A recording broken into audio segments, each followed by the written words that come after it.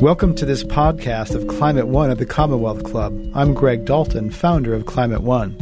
Climate One brings together thought leaders from around the world to advance solutions to global warming. The Commonwealth Club is a nonprofit, nonpartisan forum open to the public. Join us online at commonwealthclub.org.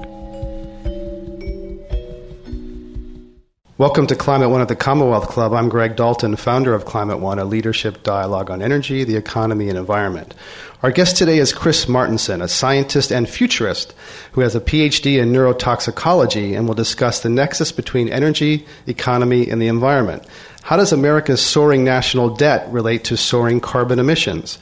What does exponential growth tell us about both phenomenon? What does peak oil mean for our energy future? Please welcome Chris Martenson.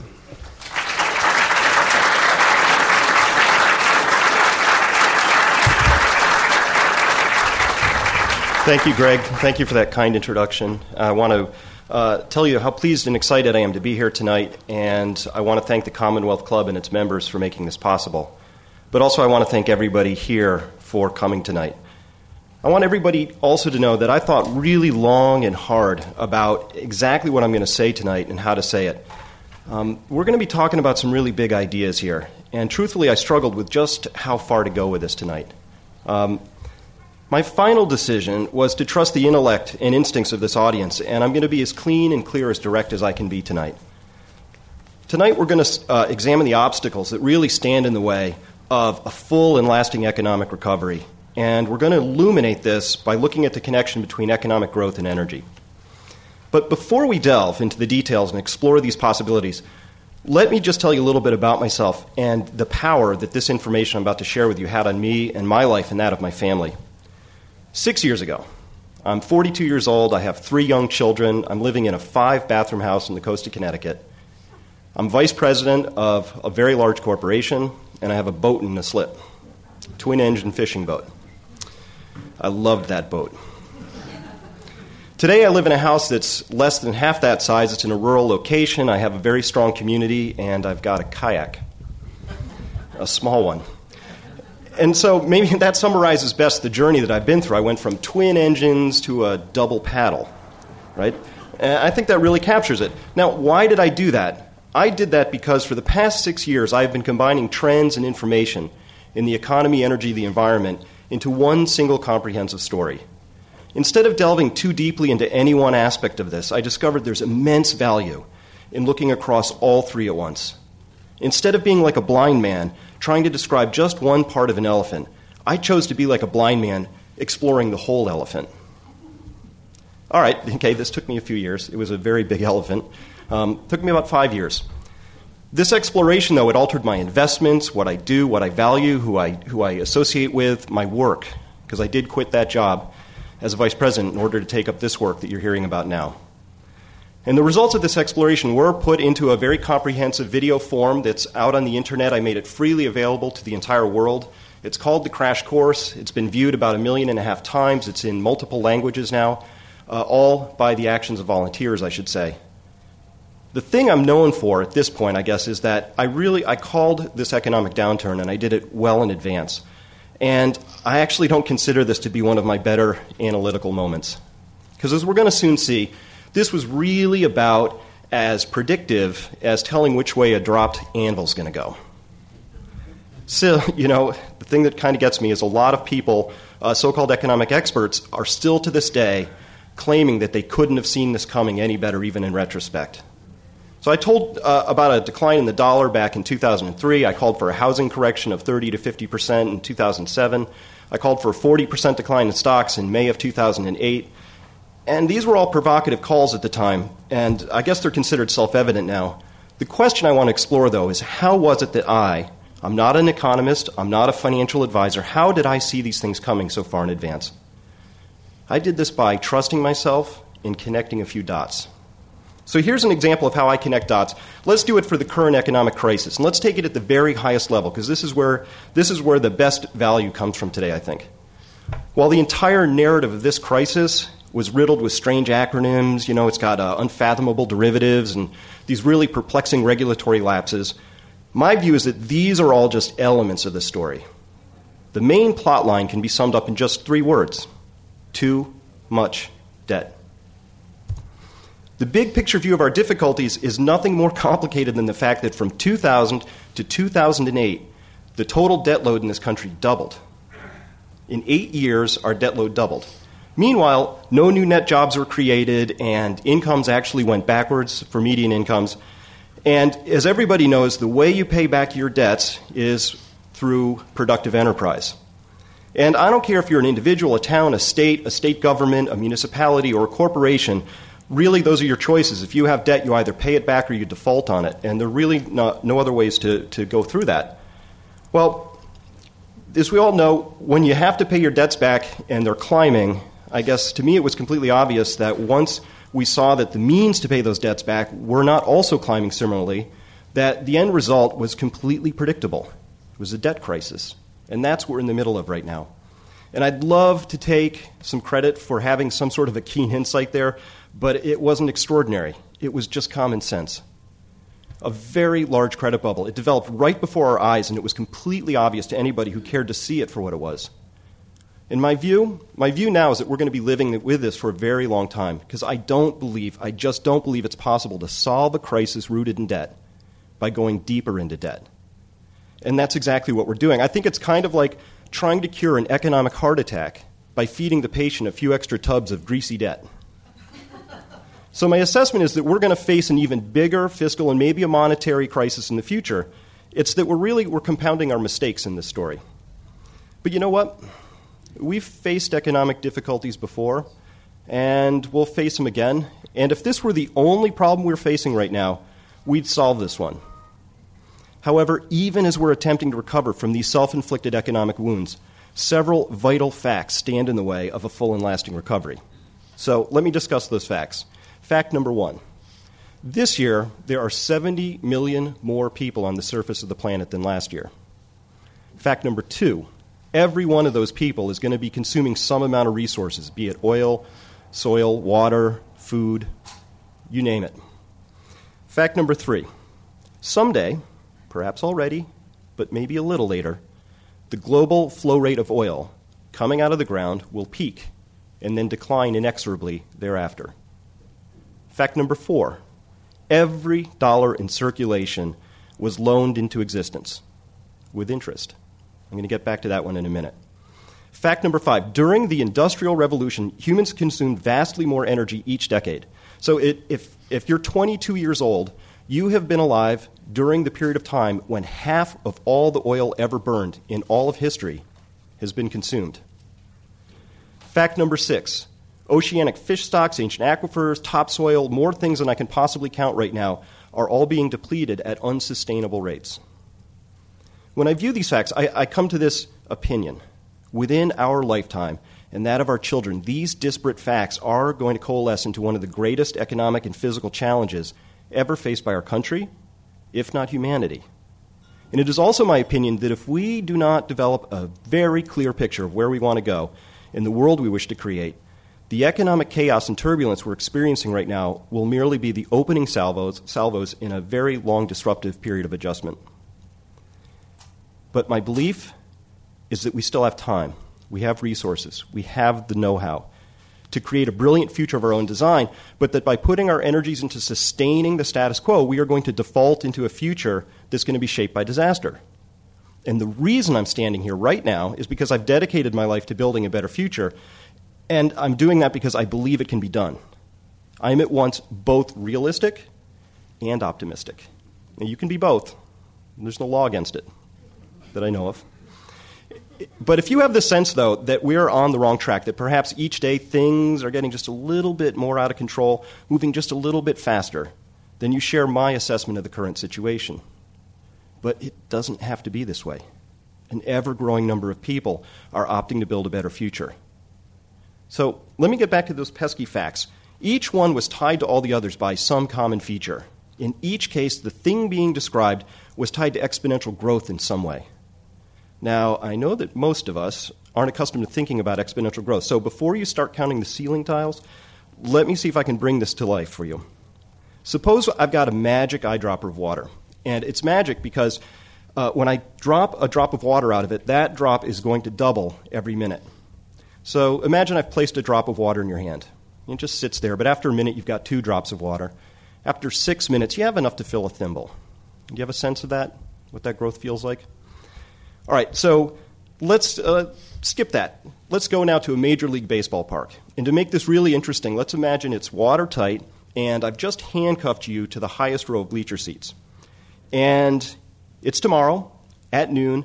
You are now manacled to a bleacher seat, and way down there on the pitcher's mound, I bend over and I put down one of these magic drops of water. And it's so small you couldn't possibly see it from where you're sitting, and it begins to double. My question to you is this.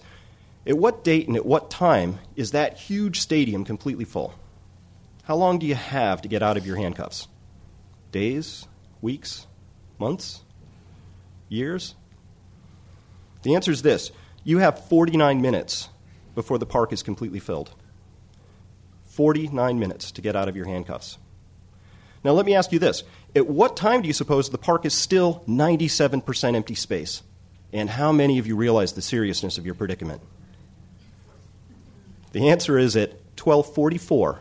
After just 44 minutes, after 44 full minutes, I should say, the park is still 97% unfilled. The first 44 minutes filled up 3%. The last 5 minutes filled up 97%. It took from all of human history until 1960 to have 3 billion people on the face of the planet. And it only took 40 years to add the next 3 billion. 44 minutes for 3%, 5 minutes for 97%. And it's because we are surrounded by exponential growth that we need to appreciate it. For quite a while, everything seems just fine, and then the next thing you know, your park is overflowing. Time runs out in a hurry towards the end of any exponential growth system, and that forces hurried decisions, and it limits your options. So, how does this then pertain to our economic predicament, you might ask? Well, the truth is, there's really nothing inherently wrong with exponential growth. All you need is unlimited space and unlimited resources. If you have those, everything's pretty much okay.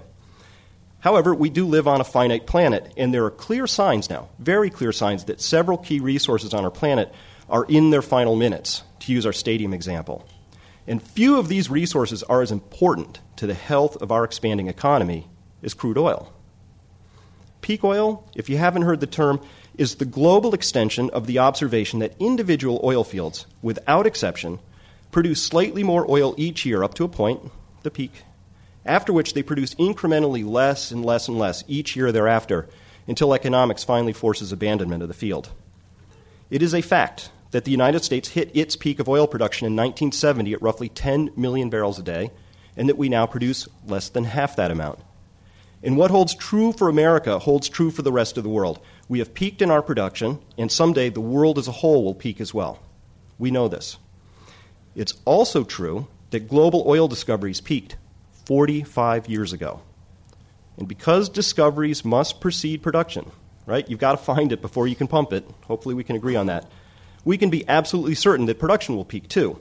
So what I'm saying here is that while we might disagree over the timing of peak oil, we can't disagree about the process. It's a geological process. And I'm focusing on oil here because without energy, no amount of additional money would make the slightest bit of difference in our lives.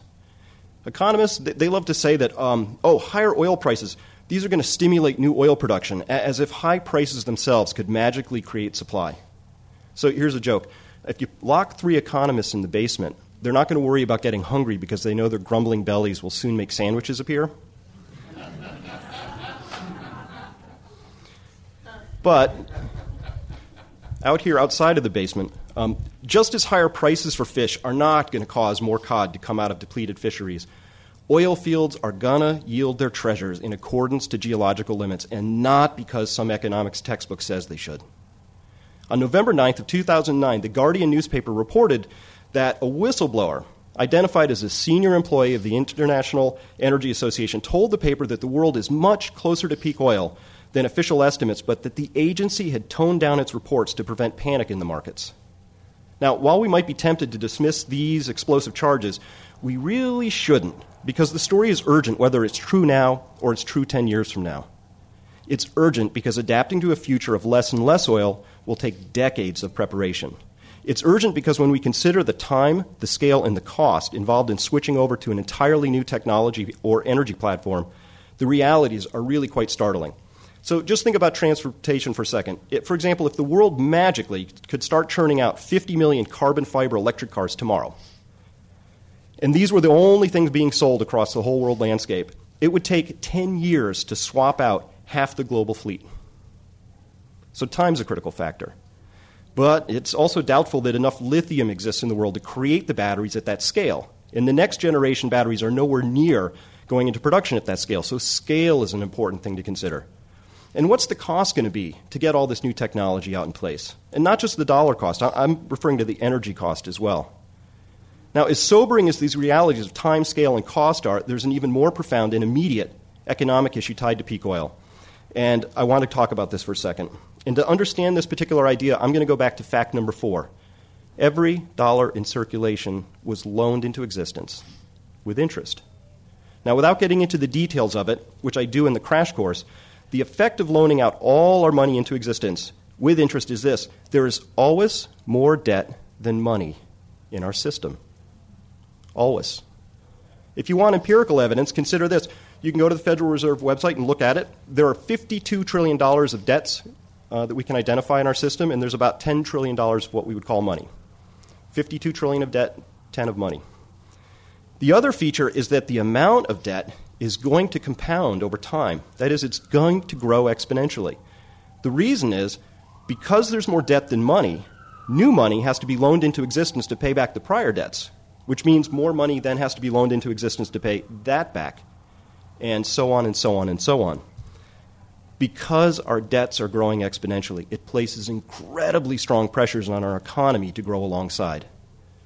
After all, debts are paid back out of the productive economy. And if debts are growing exponentially, the economy has to as well, or the debts can't be repaid.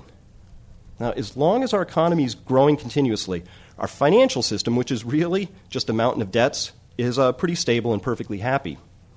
But if the economy slows down too far, or heaven forbid, it goes into retreat, it becomes unstable and it threatens to collapse, causing government officials to panic and just blindly throw trillions of dollars into the financial system. It's a tremendous emergency. Well, any 6-year-old can spot the flaw in this system. Nothing can grow continuously forever. But the conundrum is that our current monetary system demands continuous growth. Fortunately, there are alternatives. Okay, so now we're in a position, we're going to join the economy and the energy situation together in a way that I hope will give you critical insight into what's going to happen next. This is the part where we talk about another totally predictable event heading our way. And in order to service debts then, think of it this way: cash flow representing real wealth has to be generated. And all wealth comes from the resources of the earth. To understand what I mean, let me break this down. Let me segment what we call wealth into 3 buckets. Primary sources of wealth, those come directly from the earth. Think of that as rich soils and concentrated ore bodies and energy that comes out of the ground. If you own any of these, you have wealth, and you might even be wealthy. Secondary wealth occurs from the actions of people, taking those and bringing them and transforming them and bringing them to markets. Rich soil becomes food, ore becomes iron, and oil becomes gasoline. But there's a third type of wealth, mainly consisting of paper abstractions that we layer all over the first two. Examples would be credit default swaps, mortgage-backed securities, and even stocks and bonds. And what's important to understand here is how these wealth sources are layered on top of each other. Without primary wealth, you can't have secondary wealth. And without these two forms of wealth, the paper wealth would have no meaning, and it really wouldn't exist. Now, what this gives us an important insight into is that the abundance of the earth is our primary source of wealth. And this should be obvious. But it's easy to forget, living as we do in a world that worships abstract wealth. So, given that all wealth comes from the earth, it might be wise to ask ourselves if, just from time to time, is there anything in this story that might give us pause? What exactly does an exponentially increasing mountain of debt expect? Well, it explicitly assumes an exponentially increasing supply of primary and secondary wealth. And this has largely been true up to now. Each year, more energy, more copper, more food, more everything has been produced and distributed. But how much do we really want to depend on that always being true? Is there anything on the horizon that might call this model into question?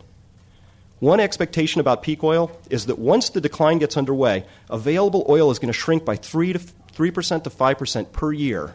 And that's if we're lucky, and more if we're not. And this is going to translate into a roughly comparable level of economic decline. And given that we've not really yet begun the immense project of reorganizing our energy infrastructure, it's pretty much a guaranteed feature at this point.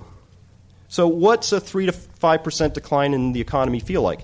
Well, that's easy. It feels like 2009, because that's roughly how much the world economy shrank. If we tie those two pieces together, the risk is that peak oil will translate into an endless series of 2009s, one after the other. Well, the question then becomes, is it possible to grow our economy in a way that's going to satisfy all that existing debt that we've got out there without also requiring growth in fossil fuels? Well, if that's possible, nobody has yet articulated how to do that, at least specifically. And without such a plan, I can tell you exactly what will happen, and this is really not a pleasant set of predictions. An energy crisis that is rooted in resource limits will quickly translate into the most profound economic crisis we've ever had. What follows next will be a very disappointing string of associated crises, starting with a food crisis perhaps, maybe progressing through a profound fiscal crisis, maybe even a dollar collapse, before proceeding to a population crisis. But you know what? If we choose, we can avoid that future. The good news is that we don't need any new technologies to save us. They're going to be really nice when they come along, and I'll applaud them, but we have everything we need right now to align our economics and our resource use with reality. And we don't need any new understandings to be developed. Brilliant people have been working at the margins for decades on defining these issues and figuring out how to do more with less. What we lack is political will. But there's good news here, too, because more and more people are waking up all the time to the fact that humanity's long experiment with more is about to become an exciting new chapter. Where people's minds go, eventually politics will follow. Now, the really excellent news is that if we manage the transition elegantly, we can actually improve things. I'm thinking of a life with less pollution, with more free time, meaningful jobs, more happiness, less stress, greater connection to each other and to nature. I see all of these as within the realm of the possible, but only if we correctly diagnose the predicament and respond accordingly. Our challenge, then, is not to find vast new resources to exploit, but to undertake the far more sophisticated and worthwhile task of using what we've got more wisely. So I remain hopeful and optimistic, not because of anything I see on the political landscape, honestly, but because of the fact that you're listening to me right now. You get it. I get it. More and more people are getting it every day. But we'd get there faster, a lot faster, if we had a common vision, a national narrative to follow that made sense, and leadership that would inspire us and get us there. And if we want to create a better future and live in a world that's shaped by design and not by disaster, we're going to have to develop dramatically different ideas, values, priorities, and begin to refashion what we do around these ideas. We need to begin telling ourselves new stories about who we are and what's really important. In the past, with extremely abundant resources, we had the luxury. We could make bad choices without really suffering any major consequences. But the stadium, it's now mostly full. The water's coming up the stairs. And our margin for error has shrunk considerably. The longer we fiddle around, the more our options shrink. Today, our wrong choices are going to be magnified manyfold by virtue of where we are in our resource depletion curves. But so will the good choices. We must become intelligent and creative stewards of what remains. The best news is that I know we can do this. We need our bright, shiny kids coming out of college in the next generations to know that they've got an important role and that we've got their backs while they wrestle with some really large challenges that have been laid at their feet. Change is not easy, and sometimes it's necessary, and I think we find ourselves at that time of need right now. How the future turns out, that's up to us. We have a responsibility at this time. I feel a strong responsibility. I don't have all the answers. I can barely conceive of all the things that need to be done, let alone imagine all the details. But I do know that the first step begins with a proper understanding of the issues, and that we are now in an era where the very biggest picture is the one that serves us best. There's an elephant in the room, And we need to put all our hands on it and describe it as accurately and as fully as we can. The alternative is to somehow miss seeing the next most predictable crisis in all of history. In closing, I am not at all depressed by what I see coming or exhausted by the thought of all the work that's laid out before us. Truth be told, I'm excited to be alive at this point in time. I get to be in the game when the entire trajectory of humanity may shift course. You can't ask for more than that. I have a proposal. Together, let's create a world worth inheriting. Thank you.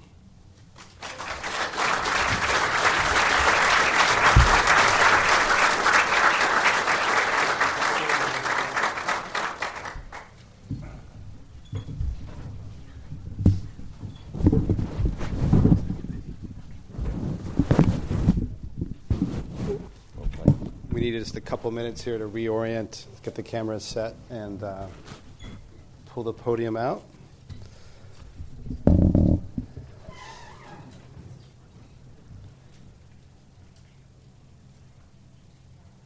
So while they're doing that, did you have an interesting talk with Elliot Spitzer? I did. Good. Not often that we have, it occurred to me that we were over there that, well, you talk about the economy, and he knows a lot about financial regulation. You guys should meet, and hope you had a nice little chat back there. I found myself in the awkward position of being more optimistic than he was. Doesn't happen often. I won't ask you for details, but...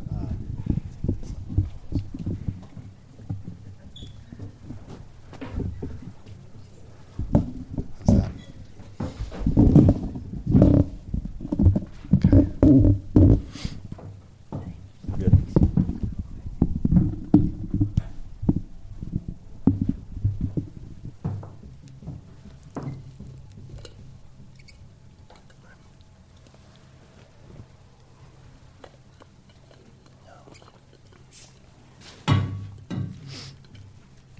TV is a lot harder than radio, isn't it? A lot more preparation.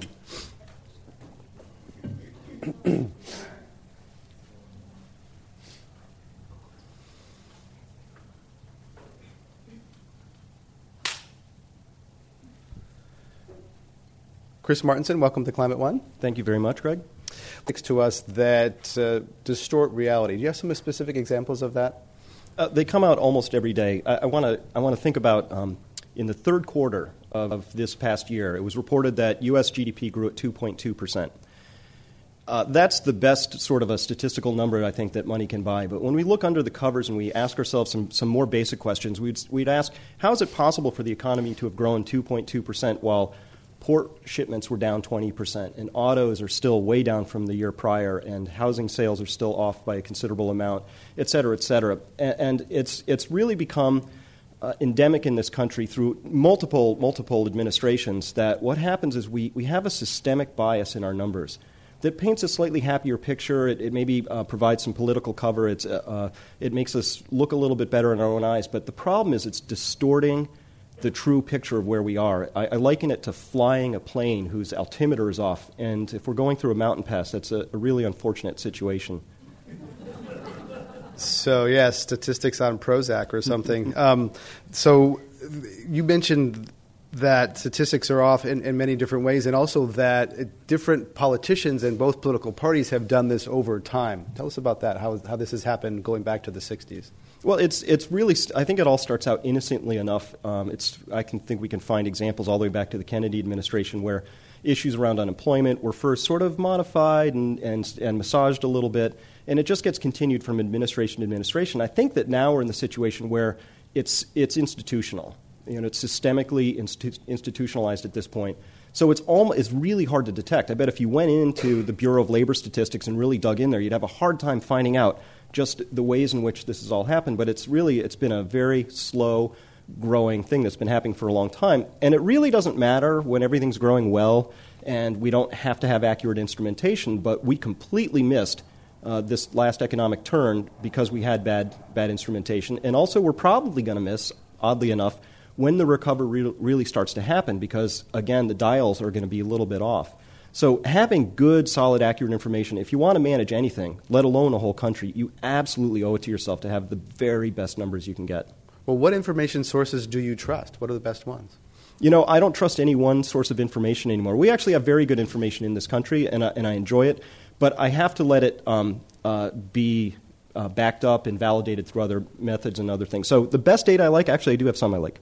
I love sales tax data because it's just simply added up and that's that. Nothing else happens to it. It's not seasonally adjusted. We don't modify it for any sorts of other adjustments that might happen. It's just added up and it's very timely. And the sales tax data is giving us a very good read on what's going on right now.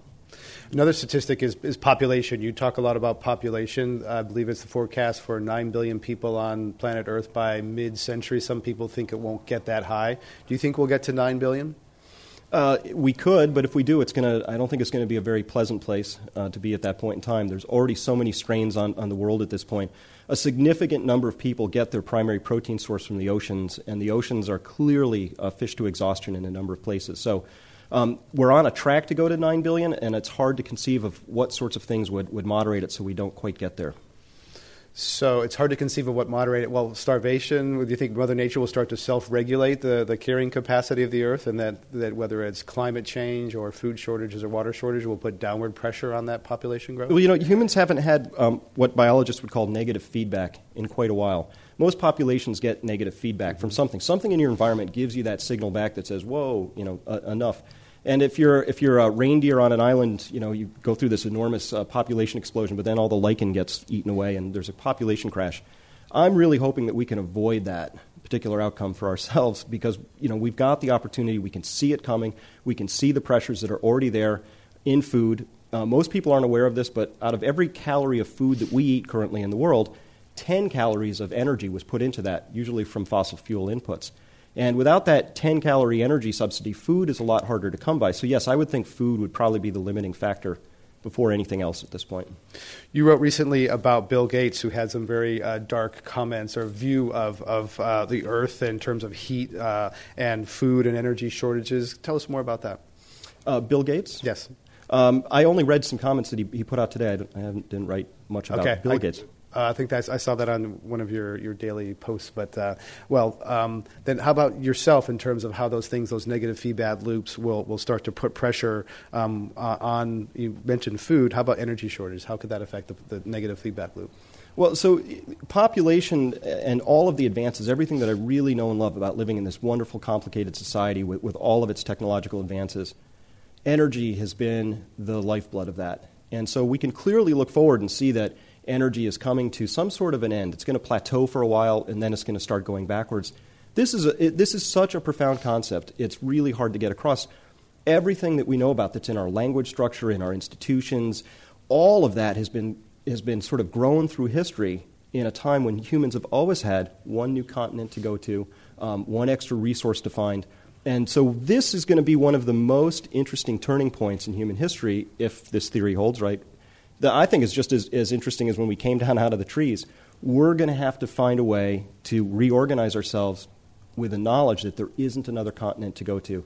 There isn't a next source of energy that we know about at this point. Nothing's been identified. Yeah. There's no extra planet hidden on the backside of the sun waiting for us to find it.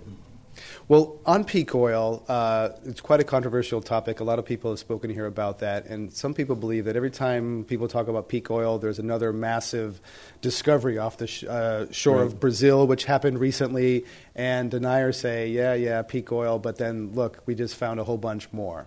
This is absolutely why I'm a huge advocate that people need to understand that the best thing you can do is educate yourself on these things. So think about, when we found Spindletop, that huge find in this country, we stuck straws into the ground that went down about 1,100 feet, and oil came shooting out under pressure. And is this the one in Southern California? Yeah, and it was an amazing find. The Tuva find, which is the one off the coast of Brazil, is about 28,000 feet down. It's got a mile of molten salt between it and us. They had to break 6 drilling records to get to it. Yes, we can get oil out of there, but to say that that's the same as what we used to be getting out really is absolutely not the case, because we have to look at the energy it's going to take for us to drill down that far. Breaking 6 drilling records is quite a feat, and that's the nature of all the finds we've had lately. The one that was just recently announced in the Gulf of Mexico is 35,000 feet down. Now, that's like drilling all the way through Mount Everest to find some oil. So the stuff that's cheap and easy to get, we've already gotten. The stuff that's left is harder and more expensive to get to. Absolutely. And the expense that I care about, I don't care about the dollars because, we print them out of thin air. So is it $10 million a barrel or $10 a barrel? It doesn't matter. What we care about is what's the net energy. So if it takes us a barrel to find a barrel, it's game over because then we're investing one to get one, and that yields nothing back that we can use. Yes, we'll be able to keep the energy exploration wheel running for a while, but we don't have anything left to run society on, to grow our food and to transport ourselves, do all those other things. So net energy, that's the thing that we really need to understand. And I would hope, if I could snap my fingers, get to do one thing, I would create a national commission that would just study net energy so that we could finally answer some questions. Should we insulate old existing structures or should we build corn-based ethanol plants? Well, we don't know. We can tell you how much it costs in money, but we have no idea from an energy standpoint which of those makes the most sense.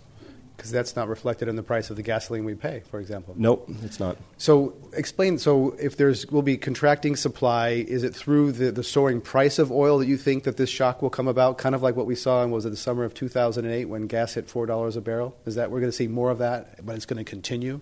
Right, so here's my sort of theory on all this. We had an oil shock back in 1973, 74. That was a geopolitical shock, but we had one. Carter put on his cardigan and said we have a problem, and we chose to ignore that. And then 30-some, maybe almost 40 years passes, and then we had another one. But this shock was actually created out of two things. Yes, it was a price shock, but what most people don't know, we had a very unusual situation coming into that early part of 2008 when oil hit $147 a barrel.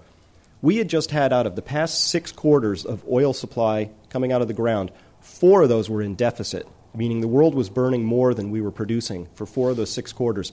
That had never happened in the data series before. And this is when, at $147 a barrel, every country that could produce had the highest incentive they've ever had to produce. So I kind of trusted they were pumping flat out. And the thing that really, this was when I completely changed my sense of urgency, was seeing that we'd been in deficit for 4 out of 6 quarters worldwide. That was a real wake-up call to me. And that drove the price to $147 a barrel, plus a little bit maybe speculators. Okay, because some people think there was more speculation and derivatives and futures that were driving it than fundamentals. Yeah, I think that's a very comfortable bedtime story. It makes us feel good, but it's only part of the story. Okay, so how do we get off of this? What's this? Our addiction to oil. Well, first of all, I think if we can just start telling ourselves some different stories. If you go over to Europe, which I do pretty regularly, I find that they lead a pretty comfortable lifestyle, and they exist on half the energy that Americans do. So I'm going to have my ingoing assumption is that we can do so much with conservation. That's the first thing. That should be the very first thing out of our lips. Not how do we get a better technology or how do we find more oil really deep down, but how can we just conserve? And if we conserve well, I would bet we could probably cut our energy consumption in half, which buys us a lot of time, which I would love to get more time. And if we can do that, then we'll have the opportunity to really start thinking about how we're going to reorganize ourselves. And so, there's all kinds of things on the table. High-speed trains, electrified trains, refashioning where we live and work and play so that they're a little bit closer together, reinvigorating our barge network so that we can move stuff by water, which is the most efficient way to move things. These are all things that actually present opportunities that could be ways that the economy could grow in a way that I would really fully support. I think there's just so many things we could be doing, but we're not doing them yet. And that's the part that's a little frustrating at this stage. Because Americans don't want to live like Europeans. I guess that's true, yeah. We don't want to do that. I lived in Canada, and Canadians laugh at Americans. We're the country of big gulps, supersize everything, yep. Right? Not a country of conservation. We know that driving 55 saves gasoline efficiency. How many people drive 55? Right. You're not going to see that movie in America, Minimize Me. Right. So, not a big seller. So it gets to the behavioral aspects, and no politician is willing to stand up and say, we need to get by with less. It's always more, more, more. So how can either the behavior change or the political culture change to move in the direction you're suggesting? Well, this is where my passion really lies. When I look back through history, I can't find a single example where the status quo was changed in Washington, D.C. So think about something you care about, women's rights, labor rights, the environmental movement, civil rights. All of these things were brought kicking and screaming from the outside in. So my belief is that we need to do exactly what we're doing right here, right now. We change our minds. We create a groundswell of what we want, and the politicians will follow. But they're not leading right now, to your point. I absolutely think they're not leading on this. I wish they were, but I don't know if they're going to in our society until we, the people, really put some pressure on them. And we're going to have to do that using, I think, it's going to be an old social movement again. You mentioned Europe. Are there any leaders in Europe that you respect who are doing this?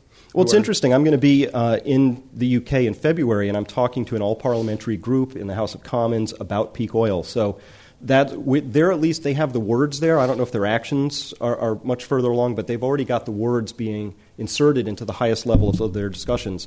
And over here, we're not there yet. True. They also have learned, some of the countries learned the lessons of the 73 oil embargo better than the United States did and started to move in renewable directions further than the United States. Are there any models that you see out there, countries that you say, they're closer to what I envision where we ought to go? Well, I think we're all going to end up using a lot less oil one way or the other. I think geology will do that for us. But I like what Sweden is doing. They have a plan at the highest levels of their government. It's called the 2020 plan, and they are going to be completely off of imported oil by 2020 if they execute their plan. And it involves all kinds of things, from efficiency standards for buildings and transportation and new building design codes, all kinds of things. But they actually have a plan. They say, we've looked at this, peak oil looks real, and we need to be off it, and we want to be off it by 2020. So in 10 years, Sweden's plan is to not be importing any more oil. Small country, different scale, right. Higher tax structure, different culture. Right, like I said, easy. Easy. What do you think about the current administration in Washington and the new people they brought? Are you impressed at all with their leadership or their direction? Well, I'd have to give a scorecard across a variety of things. Economically, I was extremely disappointed to see that I couldn't detect any difference between the administrations in terms of economic policy, especially with respect to the bailouts. That was, I think, a disturbing moment for a lot of Americans because so many people were dead set against the bailouts. And it really violated a basic tenet of fairness, which was that when I invest in a stock and it loses money, I lose money. A lot of people who got bailed out made really bad bets. They were grown-ups, and they got completely bailed out. Not even they took a haircut.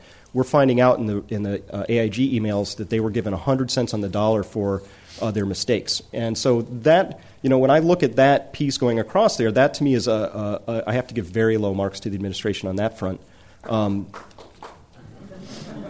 Somebody agrees with me. Question from the audience: what specific policies or changes would you implement? I think that what we're going to need to do is we're going to have to get a second and third and fourth set of currencies out there. So when I look at nature has redundancy for everything, and I think we would do well to model that and learn from it. It's had billions of years to work out the right thing. And we've got a monoculture of money right now. You use Federal Reserve notes in this country, and that's that.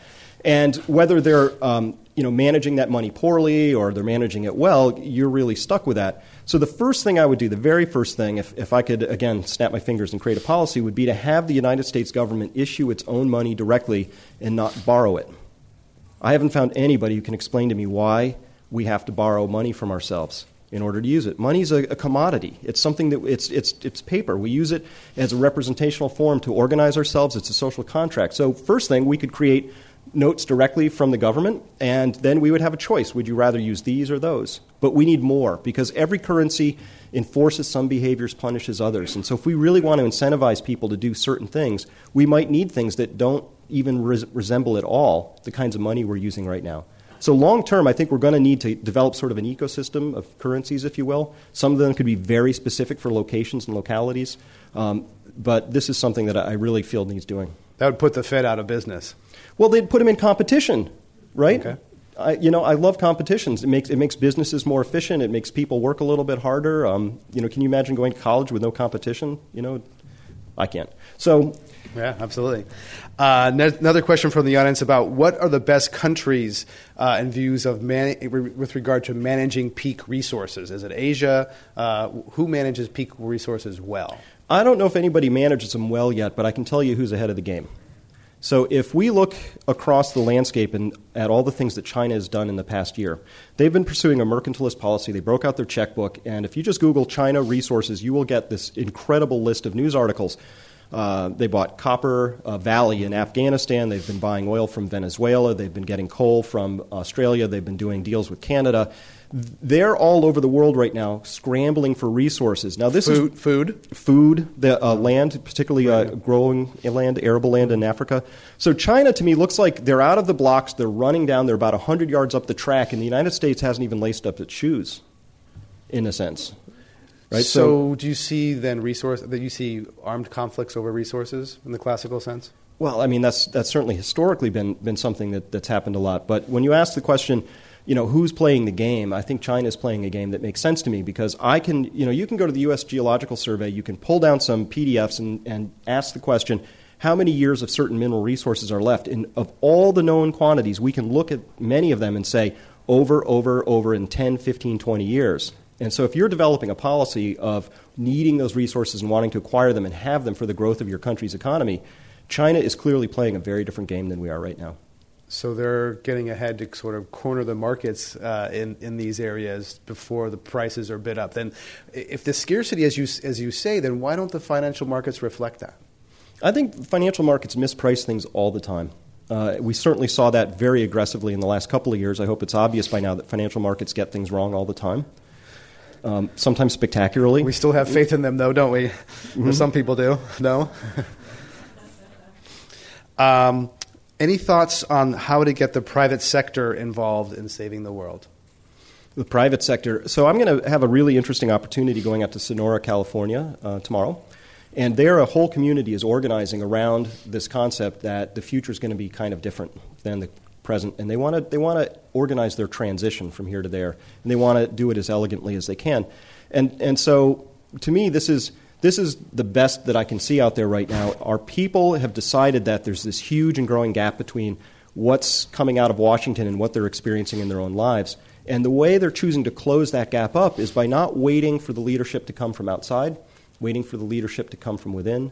And so the theme, if I could put a theme on this, it's really about we gave our abdicated some responsibility out, trusting that we were going to lead our lives and Washington was going to conduct its affairs well and in accordance with our best interests.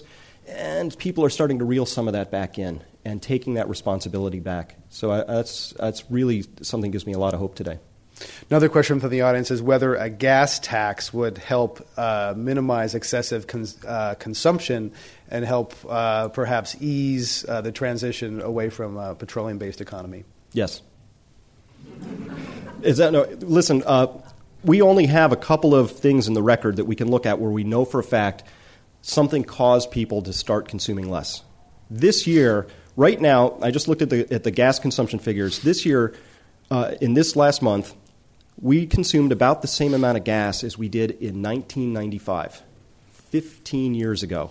And that only came about because of economic pressure. So the economy is a great way to send the right signals where you don't have to write the rules and hand people rationing cards and say you can only use so much. People will sort everything out if they're getting the right signals.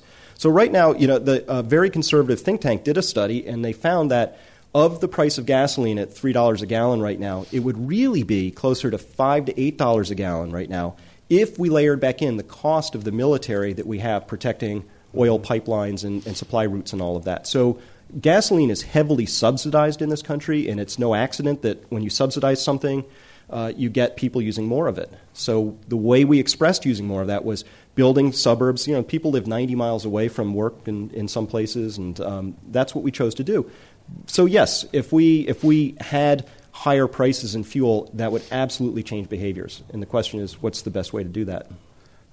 But any time a politician, very rarely will politicians suggest increasing a tax. And if they do, voters vote them out of office. Well, and I sympathize with that. And here's why.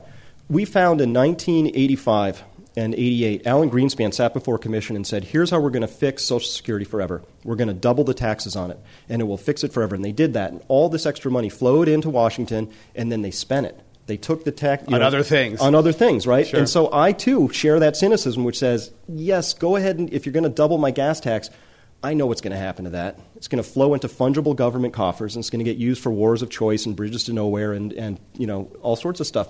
If we had a way, the way I would support it is if there was some ironclad way that we could be sure that that tax would flow into something where it would then only be used. Well, California has a trust fund that's often rated for other purposes. We have a transportation trust fund that's supposed to be just what you're talking about. Yep. But there's a hole in it. Right. So I totally understand why people say, in principle, I'm for a gas tax, but in practice, I would need to see some things hammered out before I could really support one wholeheartedly. Another question from the audience about huge amounts of oil and carbon in sands, tar sands in Canada, and those become economic as the price of oil increases. That becomes prudent to then manufacture those things. So in a sense, when the price goes up, the supply of oil from tar sands increases. It does. There's an interesting case study, though, around we also have what's called like 10 Saudi Arabias locked in what's called shale oils. Oil's the wrong word, though. That's what we call them. It's actually shale kerogen. It's a waxy substance. It doesn't flow. But the Rocky Mountains are basically made out of this stuff. And about 30 years ago, they said, well, as soon as oil gets to $30 a barrel, this is a go. And then oil got to 30, and they said, well, it needs to be 40. And then it got to 40, and they said 50. 50 is the magic number. And this is called the law of receding horizons because it costs so much to process this stuff that it makes sense at $30 a barrel. When it's 40, it'll make sense. But by the time oil gets up to 40, everything you use costs more. And so they're finding a lot of those same impacts are happening now in the tar sands up in Canada. They're a lot more capital expensive than they thought. It looks like they need at least $60 to $70 a barrel minimum to make those really work, but we're still not entirely clear on that at this point. And so those, yes, there's a lot of fuel there, but the amount of natural gas and water that you have to use to extract those fuels is enormous. And it's not clear yet whether we can count on those as providing the same benefit to society as when we stuck a straw in the ground and oil came just roaring out. It's a very different proposition. I'm Greg Dalton, and my guest today at Climate One at the Commonwealth Club is the author and futurist Chris Martenson. Another question from the audience regarding Jeff Rubin, and tell us who that is, recently predicted $225 oil for 2012.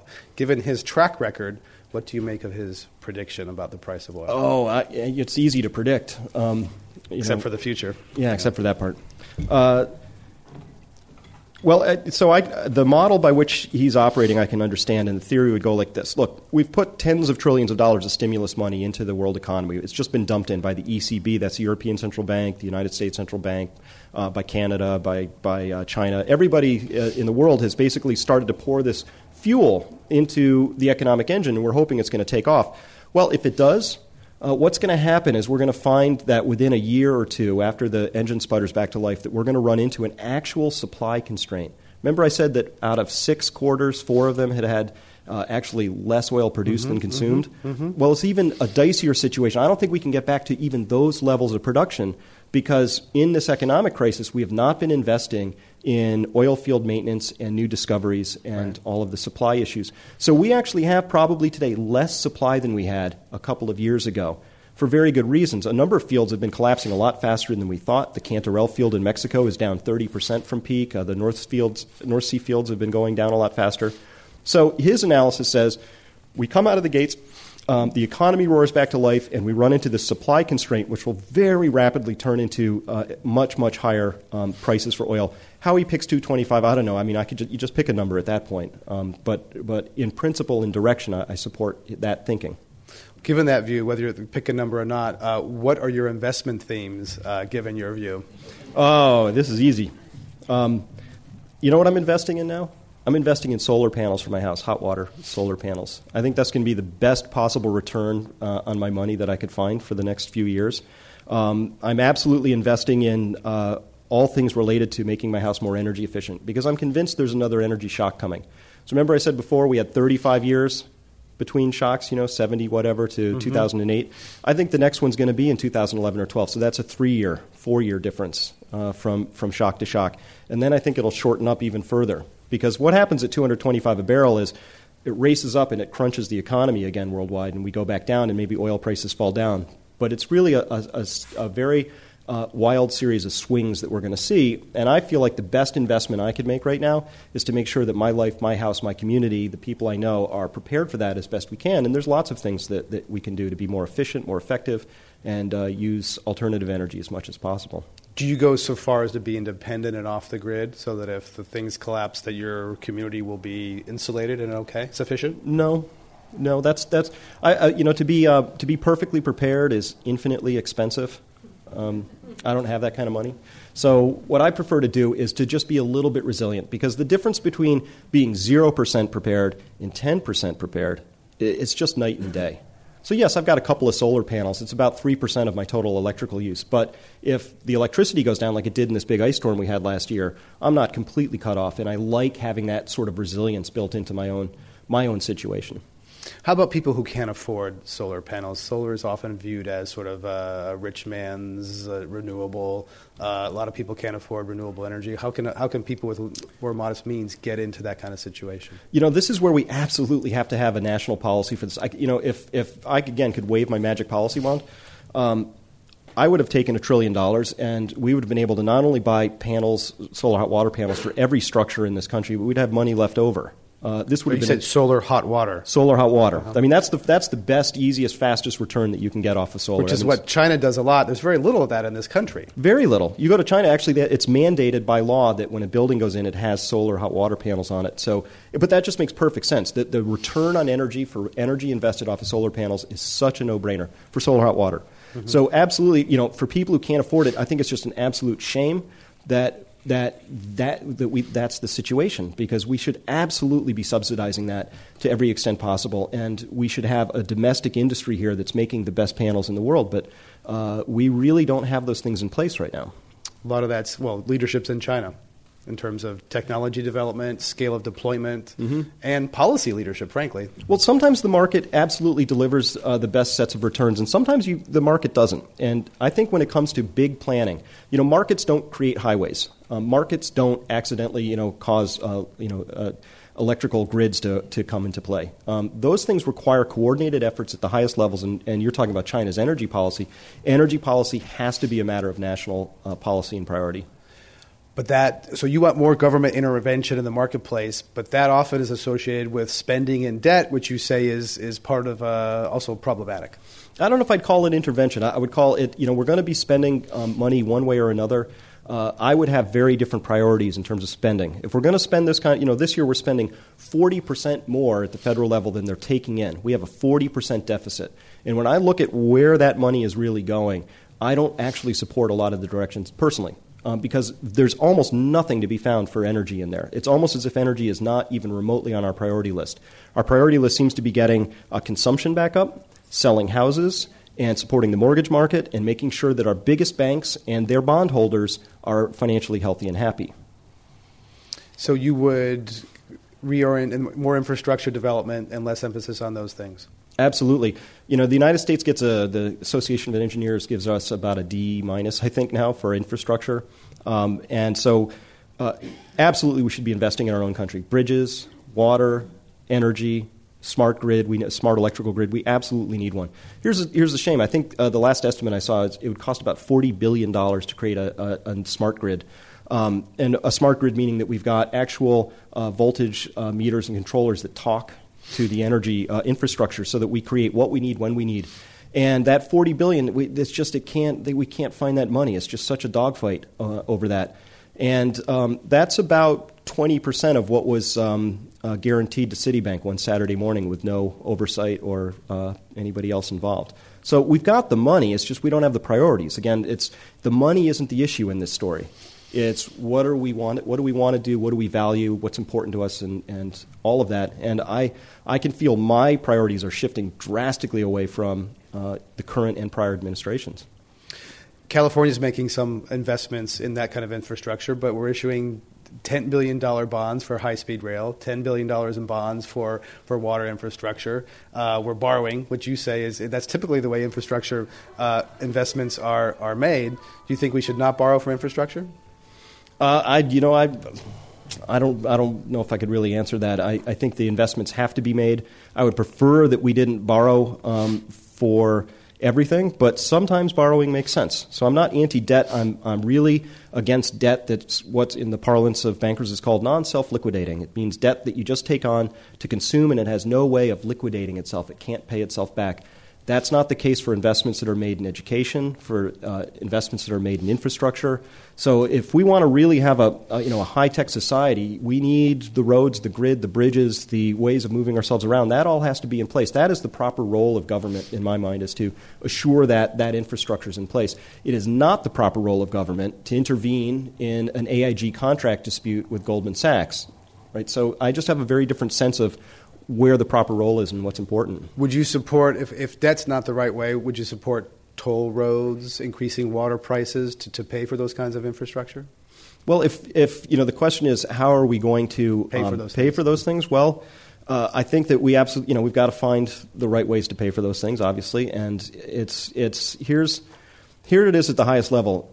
We, I think, got a distorted sense of how easy life was because we lived beyond our means for a while. So when I said we went from $26 trillion in debt to $52 trillion in debt, that makes things look pretty easy. But you're living beyond your means. And one of the rules is either we're going to make that debt go away, meaning it's going to default, or we're going to pay it down. In the pay down process, we're going to have to live below our means for a period of time. So the question is, how do we fund that, and will we have to tighten our belts a little bit? Yes, I think we're going to have to, but nobody's going to support that without a clear vision of why we're doing that. You think back to World War II. People, they talk about it, well, they sacrificed for the war effort, but if you read a lot of books, they don't talk about it that way. There was a common purpose in bringing all of your excess tin and rubber and things down to the collection center. There was a common purpose. Without the common purpose, I think just laying more taxes on is a recipe for political disaster and a lot of angry people. But with the right motivation, with the right framing, understanding the morality of the issue that we're up against, I think people in this country can be counted on to do the right things. One of the things that hit me when I was watching your DVD was talking about this ballooning debt is the prospect of climate change adaptation. We often talk about mitigation and slowing the growth of carbon emissions, but we know in California that no matter what we do, we're going to have to build levees, we're going to have to change infrastructure, invest in water systems will be intruded with salt water. We're going to have to spend a lot of money just maintaining what we already have today. And it seems like we're going to be in a very difficult situation to do that if this ballooning debt situation that you talk about. So if you consider sort of the adaptation angle on the debt angle in the future? Well, this is the thing that really concerns me is that if all we had to do was figure out how to fund the things we want to do, I think we'd work it out. What I'm worried about is that our whole way of funding things and the whole way our economy works depends on nothing else sort of coming in from the outside disrupting it. And as I talked about, this energy situation is a disruptor. It has the capability to come in and sort of mess up this little economic story we've been telling ourselves, because we'll work this one out. But we have these very large, serious pressures coming from the outside, and that's where I think whether you're an individual or whether you're a community or a state or a country, you should be preparing for the ways in which you can best use your money, use your resources today to be prepared for or increasing your resilience towards these other shocks that may come. And if you do it right, the worst that's going to happen, you'll find you have a more efficient way of using energy, and you'll have lower energy costs because your buildings are built right, and you'll have an upgraded new water infrastructure. To me, I can't see how to lose on this. It just gets to the point we have to fundamentally change the stories we're telling ourselves about why we're making those investments. We've come to the point where we have one last question. Will our children have a lower or the same level standard of living as we enjoy? Well, I purposely cut my standard of living in half, and I doubled my quality of life. So I like to dissociate those two things. Having things is certainly a measure of happiness and success up to a point. After a point, the studies show it doesn't really add much after a point. Do your kids have Game Boy? I don't know how old they are. Do they have Game Boys or DS3s or any those sorts of things? iPhones? No? No. And they're okay with that? They're okay with that. They got iPods. Okay. Well, got to have the iPods. Made in California. Yeah. No, we live, what's in where we get our satisfaction and happiness from is now about the community that we've got, the connections that we have. We have fun in ways that are, I think, a lot less consumptive than a lot of families. But we haven't even noticed it at this point. We live absolutely high-quality lives. How many people in this room would be willing to do the same thing? Easy to say, harder to do. You got him. Chris Martenson, thank you very much for your time here today. Greg, thank you.